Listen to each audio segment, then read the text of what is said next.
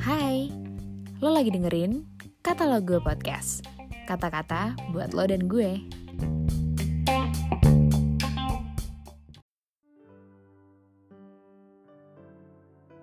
Shalom, selamat hari Minggu 22 November 2020. Hari ini kita akan kembali merenungkan firman Tuhan yang berjudul Prajurit yang berkenan kepada komandannya. Diambil dari 2 Timotius 2 ayat 1 sampai dengan 4. Panggilan untuk ikut menderita. Sebab itu, hai anakku, jadilah kuat oleh kasih karunia dalam Kristus Yesus. Apa yang telah engkau dengar daripadaku di depan banyak saksi, percayakanlah itu kepada orang-orang yang dapat dipercayai, yang juga cakap mengajar orang lain. Ikutlah menderita sebagai seorang prajurit yang baik dari Kristus Yesus.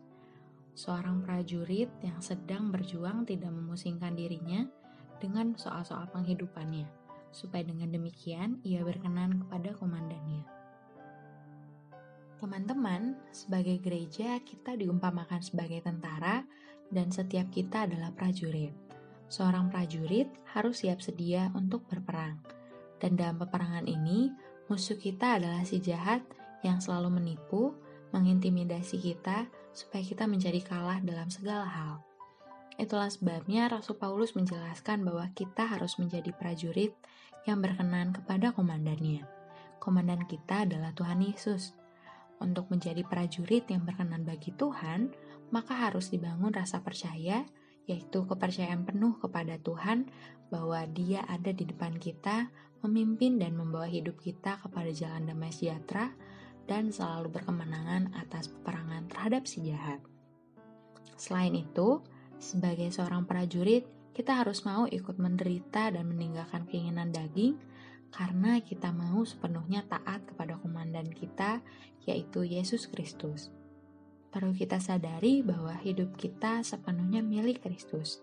Di samping itu, sebagai seorang prajurit yang sedang berjuang, kita tidak boleh dipusingkan terhadap soal-soal penghidupan kita, yaitu kebutuhan akan makanan, pakaian, dan minuman. Karena kita harus percaya bahwa Tuhan sendiri yang akan menyediakan segala sesuatu yang kita butuhkan. Oleh sebab itu, kita tidak perlu takut, khawatir akan masa depan kita, pekerjaan, bisnis, sekolah, kuliah, keluarga, termasuk masalah pasangan hidup. Kita harus fokus kepada Tuhan dan memenangkan setiap peperangan yang Tuhan berikan untuk kita hadapi sampai akhirnya kita memperoleh mahkota. Sebab itu, marilah kita berpikir, bertindak, dan bergerak seperti prajurit yang berkenan bagi komandan kita, yaitu Yesus Kristus. Happy Sunday, and God bless you!